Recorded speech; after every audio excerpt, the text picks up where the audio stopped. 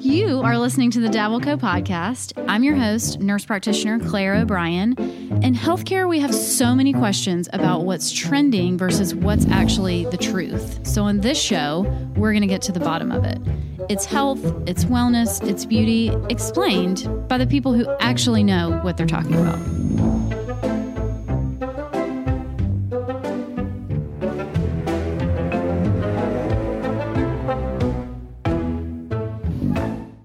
Hey guys, welcome back to the Dabbleco podcast. I am your host, nurse practitioner Claire O'Brien, and we are here with Dr. Sabrina Sahni for episode 2. This is October. It's Breast Cancer Awareness Month, and unless you live under a rock in America, you're seeing pink everywhere, which is a whole nother discussion. But thank you so much for coming back again. We're going to talk more today about really breast cancer specific questions that everybody had and from the last episode. And then I put up a question box on Instagram. So gosh, thank you so much for taking another day out of your life to be here and do this. Yes. Thank you for having me. I'm so excited. Yeah. Okay. All right. So we talked a little bit last time about hormone therapy, hormone replacement, and kind of menopause. What are we looking at in terms of labs and treatment? But we really didn't dive in as much because we said we're going to do a second episode to the Women's Health Initiative studies that were done and just kind of where the stigma of hormone replacement therapy came from and what that means and what that looks like. Okay, so can you just give like an overview? Can you just give us an overview of why there's a stigma and a concern and safety concerns for a lot of women? Yeah. So you bring up a really good point about the Women's Health Initiative. So that was sort of the biggest, largest randomized control trial that sort of was developed in, I think, in the late 90s that looked at women that were on hormone therapy for primary prevention. That's the key. It did not look at symptom control. It did not look at improvements in quality of life. It looked at truly primary prevention for cardiovascular disease, breast cancer, all-cause mortality. And unfortunately, the study was abruptly stopped in, I think, 2001 or 2002 due to concerns of increased risk for breast cancer and increased risk for stroke and blood clot. The principal investigator of the WHI, I think, put out like this huge press conference that day. Everybody stopped taking their hormones. And basically for the last several decades, women have basically gone without anything for menopause. So I think it sort of halted this discussion on menopause. And I think now we are, 20 plus years out from the WHI with more long-term data that actually it is pretty safe and effective in terms of management of menopausal symptoms. We'll go into the nitty-gritties about risk for cardiovascular disease, stroke, blood clot, and whatnot. But I think a large part of what we need to remember when we look at the WHI is that was using formulations of hormone therapy that we don't really use in practice that much anymore. I mean, granted, they looked at women on placebo, looked at conjugated equine estrogen, which is a synthetic estrogen called Premarin, which people may be familiar with, and then Prempro, which is a combination of that Premarin with medroxyprogesterone acetate, which is a synthetic progesterone. Truthfully, medroxyprogesterone acetate is really not used much clinically at all anymore. I think you could argue that there's patients that would benefit from Premarin therapy, to be honest. But again, combinations that really aren't used much. So again, the population of women is a little bit different than what we would initially start somebody on today. So there's lots of like flaws in that study that I don't think we can truly generalize to say that it's unsafe and we should avoid it. So, and just a little bit about your background, which we touched on in the first episode, but you have done a fellowship in basically breast, which is exactly what we're talking about today. So I feel like I just want to put that out there for anybody who's listening. Like that's where your opinions are coming from. But because there are a lot of just general breast questions that people have that are really good. So I kind of wanted to just go through a few of those, if that's okay. Yeah. I mean, I'll just start with, there were several questions about imaging and dense breasts and dense breast tissues. So I think this is a really good question. And there are a couple of questions about implants too. So number one, if I'm remembering correctly, so we used to have the guidelines set at age 40, women would start getting mammograms, which I'm rapidly approaching. But then it kind of changed to age 50 sort of. And there's like a lot of debate on that, which is tricky, but we can talk about that too. But what I feel like as lay people, lay women don't really know much about is the different modalities of imaging. So we all have heard of mammograms, but then there's MRI, there's ultrasound, there's 3D ultrasound. What are your tips and recommendations for people wanting to get the right imaging? And, when do you ask for more? Kind of how does that work? So, good question. Kind of a loaded question because there's a lot of different factors. So first of all, I'll go back and say that the USPSTF, which is the United States Preventative Services Task Force, actually just came back and said we should start mammograms at 40. They used to say 50, but just recently, like in the last couple of months, went back to 40, which is great. They walked it back, as they should, because we're seeing higher incidences of cancer between the 40 to 49 age range. So I think we were missing a lot of women in that time period if patients were following that guideline. Now, there's a lot of different breast imaging modalities. I mean, a mammogram is going to be your gold standard. And right now, I think the 3D mammogram or mammogram with tomosynthesis is pretty much the gold standard across the board. I don't think many places are doing a 2D image, but there might be. If you have dense breast tissue, you should 100% be getting at least a 3D mammogram once a year.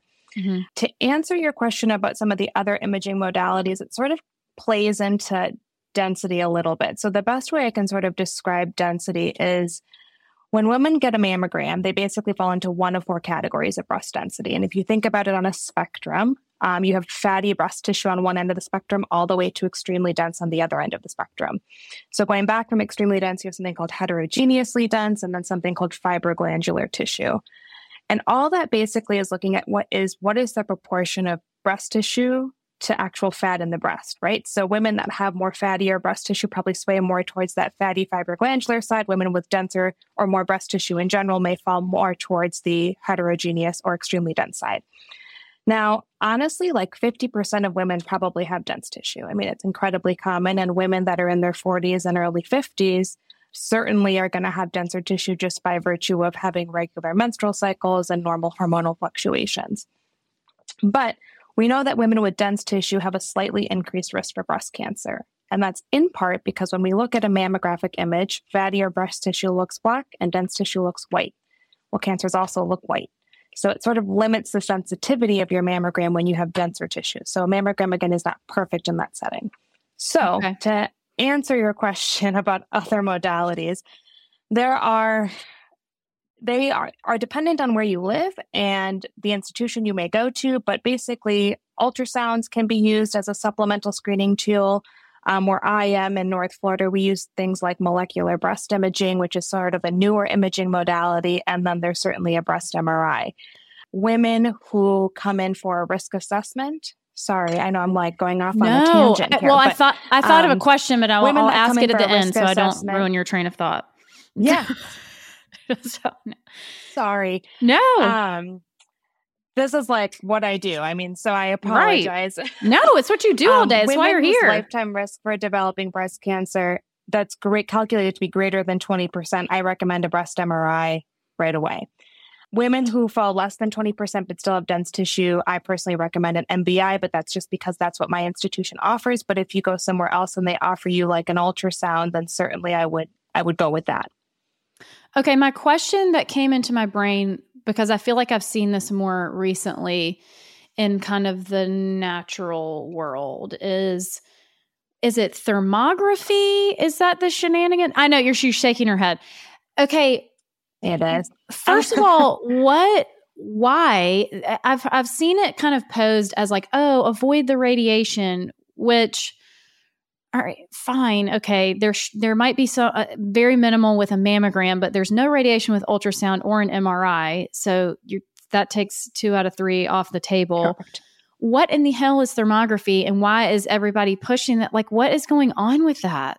Thermographies are completely unreliable forms of breast cancer screening. I mean, really what they're looking for are areas that have heightened blood flow to a certain area. So they're going to not exactly catch all breast cancers, and then they're going to catch a lot of things that are probably random not breast cancer. I think that, crap for literal terms. I think there's this concern for prolonged radiation. I think it's sort of like the new hot imaging modality that people want to like get on board with. And honestly, unfortunately, it's marketed as a very like appealing alternative, and people like what's new and seems innovative, but like we can't deny the fact that a mammogram has shown reductions in mortality of breast cancer for decades, which is why it will forever be the gold standard. So I personally say no thermography under any circumstances. And if a patient comes to me with a thermogram, I'm probably going to recommend repeating the breast imaging anyway. Oh gosh, bless it. And it's just, again, another like cash-based thing that I'm sure insurance doesn't cover because there's no data to support that it works and yada, yada. Okay. Well, moving on. Please don't do that. All right. Two kind of related questions. A couple people asked, and this is super interesting, about fertility treatment, but then also kind of feel like birth control ties into that. Because we talked a little bit about a lot last time about actual hormone replacement, but is there data with birth control, long-term use of birth control, and or fertility treatments? I think that's a really interesting question. So at this point, we have no data to support the use of fertility medications and breast cancer risk. So the answer on that is no. Great. I think the birth control, the latest study that came out probably shows about an extra one case per 7,690 women. So it's there, and it's there if you use it greater than 1 year. Once you discontinue it, your risk goes back down to what it was at baseline.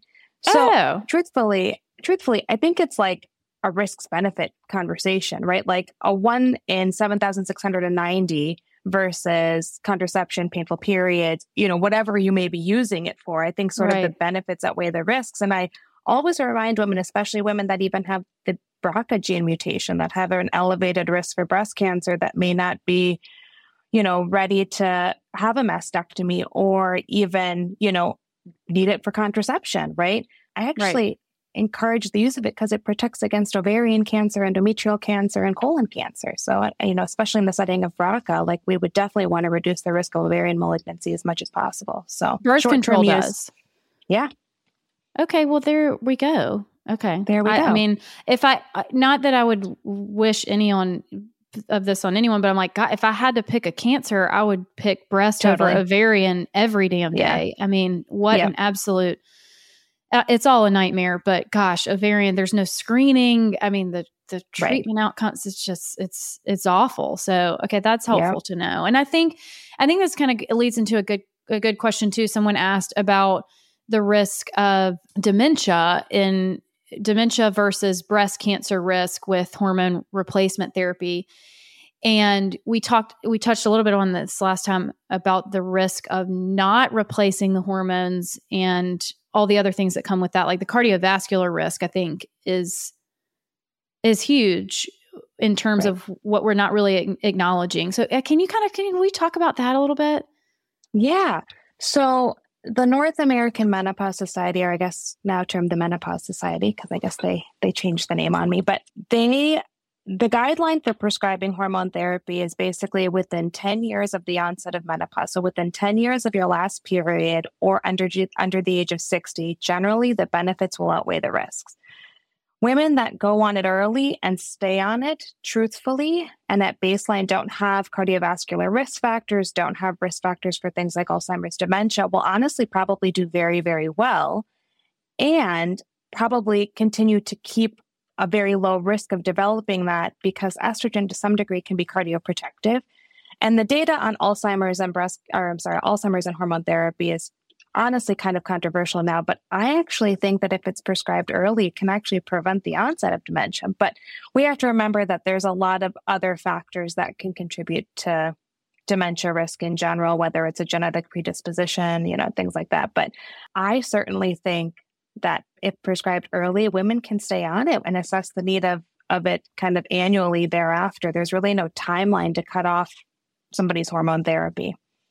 Okay, that's interesting because I think we all have this certain age group in our minds that you're too young or you're too old or whatever. And like you're saying, there's really no age like timeline. I mean, like 60 to 65 is generally when I feel like most physicians will probably start talking about whether or not we need to wean this off. But remember, it can help protect against osteoporosis, can keep your heart healthy, can a big thing in the Women's Health Initiative that showed breast cancer risk is, yes, women that were on the combined hormone therapy, so estrogen plus progesterone, had increases of breast cancer used for greater than 5 years. The absolute risk of that is an extra 1 case per 1,000 annually. But women that were on estrogen by itself actually had lower risks of breast cancer. So it's probably that progesterone that was slightly more kind of stimulatory to the breast tissue. And so if a woman has a hysterectomy and she's been on estrogen, like we're doing her supplemental screening and we're detecting her risk and we calculated her risk, I'm not necessarily like rushing to pull her off of it.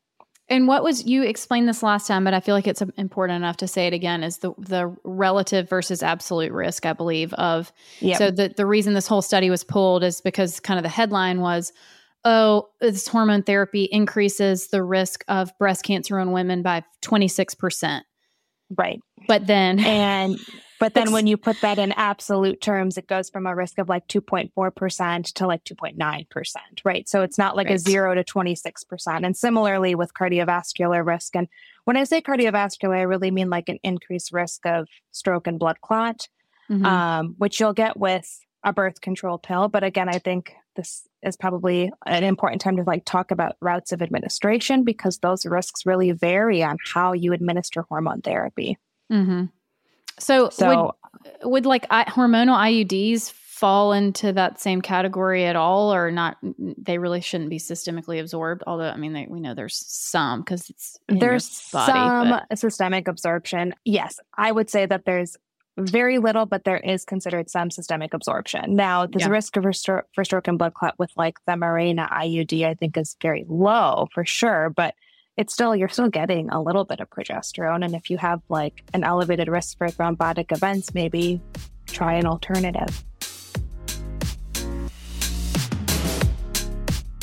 I want to tell you guys about my favorite supplement company, Thorne. Our family personally uses several of their products. So I use their collagen in the morning, and then I use a few things that were recommended by my headache doctors. The reason we use Thorne is they are so high quality, highly tested. They don't have fillers like so many other supplement companies do. They have partnerships with hospitals and organizations all over the country, like Mayo Clinic, Medical University of South Carolina, the UFC, huge athletic organizations. So if you are looking for high quality supplements, I always recommend Thorne. You can get 15% off any Thorne products by going to Thorne, that's Thorne with an E, thorne.com/u/dabbleco. Create an account and you'll get 15% off and free shipping every time. I'll put that link in the show notes.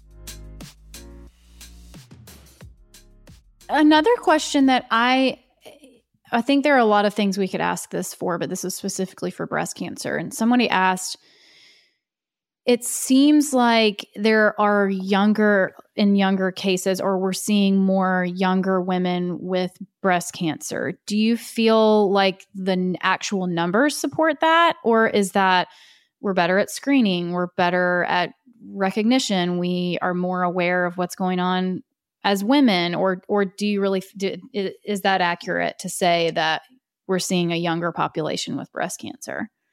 I would say twofold. I think you're right. I think we're capturing the women that are actually getting their mammograms now that the guidelines shifted back to 40. I also think I'm certainly seeing a larger percentage of women who are in their 20s and in their 30s being diagnosed. And there was an article, I think, in JAMA that came out a couple months ago that sort of talked about like a significant increase in both of those age groups.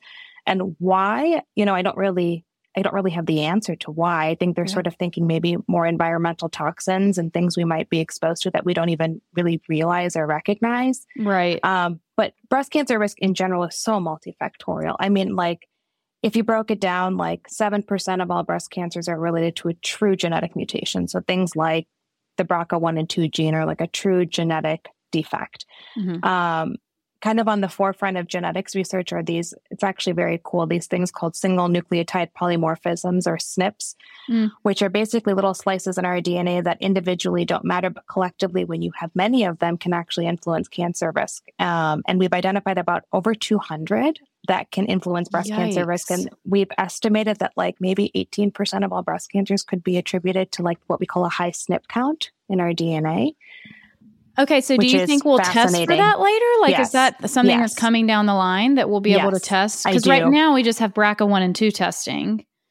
Yes, we have BRCA 1 and 2 testing. We've also identified what is it, like other genes as P10, Cowden? What are there's like some other random ones. P10, PALB2, CHEK2. I mean, there's like 75 different genes that we've now identified that can increase your risk for breast cancer, whether it's highly penetrant, moderately, or low. But the SNP count is called a polygenic risk score. And so at my institution, we're actually doing a large study taking high-risk women, checking their SNP count, using it against a calculated risk, and basically getting a very individualized risk for breast cancer. And truthfully, I think the SNP count is going to have huge implications for like chronic disease risk, for fertility, for like so many other things that we aren't even utilizing it for. So I think certainly, and I hope that in the next like 5 to 10 years, we're using that pretty routinely. That is cool. And let's talk about BRCA a little bit, because I don't think we talked about that at all last time. And I think there are plenty of people where it's really obvious that like, okay, you know, everybody in our family had breast cancer. We need to be tested. You know, what's really interesting to me is when people don't want to test. Like I don't even really know how to talk about that, because it's not my medical history. It's not my family. It's not my place to tell you what to do or not do. But it's fascinating to me. Okay, I want to talk about two things. One, why would someone not want to do that? But when does your little radar go up and say, even if they don't specifically meet criteria, because there's really specific criteria for testing, meaning really what insurance is going to cover. But when are you like, even if they don't cover it, maybe we should think about this. Maybe we should dig in a little more. Do you send to genetic counseling? Like, how do you handle that? So really good questions. I certainly have seen patients that have a super compelling family history that when I talk to them about genetic testing or counseling, they're like, not really interested. And some of it is in part, you know, like I think it provokes more anxiety, maybe knowing that information and sort of feeling, well, okay, the quote unquote inevitable is coming. Right. I think it's people's personal interpretation. The other part is like there are implications for life insurance too, right? Which people don't want to. Oh my gosh. I never even thought about deal that. with. So I actually recommend, and it's recommended that you should always test the affected individual for the gene first. And if they're negative, then you can sort of like go down the family tree and sort of deduce. So it's always like best to check the affected family member if they're willing or alive and able to do so. So this is just me personally. I mean, I get it. Getting the result of that test has got to be no less than nerve-wracking. I mean, especially if you're thinking this is where it's going to be leaning to, because there's so many implications, right? And especially if you're younger and maybe you haven't, my gosh, had kids yet, or there's just a million implications. But I'm having a really hard time understanding why someone would not, if we really think that that's in your family, like, why would you not want to know that? Because there's so much prevention that can be done. I mean, you're screened differently. Of course, you can have preventative surgery. I mean, there's so much. It's not the inevitable necessarily. If we know what you're likely to have, then we can help protect you. So that's just such a hard conversation. I don't know if you ever have to have that with patients. I'm sure you do. It is. It's not a one visit conversation, right? So sometimes I have this conversation every 6 months if I see them and we're screening them, right? Oftentimes, even if they don't have the genetic mutation, but they have this super compelling family history, I'm following them every 6 months anyway, just with the mammogram and an MR, and I'm sort of reiterating it, right? And you sort of have to meet people where they are, right? Like maybe their first visit with me when they come in and they were encouraged by a friend or a family member to like go get checked out. It can be really nerve-wracking to like have a mammogram or have an MRI when you have a really strong family history, because even if something pops up and it's completely benign, which more often than not it is, it can be super anxiety provoking to just have that experience of getting a biopsy, waiting for the results. Like, what does it mean? Right. And unfortunately, myself and my radiologist can't really tell you definitively without tissue what it is. I mean, we can have suspicions, but so it can be a lot on people. It really can. And so this is I know you've got to go. We're just like, I have 20 minutes today. Like, bless we'll it. do part 3. Thank you. Yeah. We'll just every month. Come on and just talk about our boobs. So the last question, truly, okay, if someone, let's say someone's listening, they're like 32 years old. I think what's really interesting about what you do specifically, so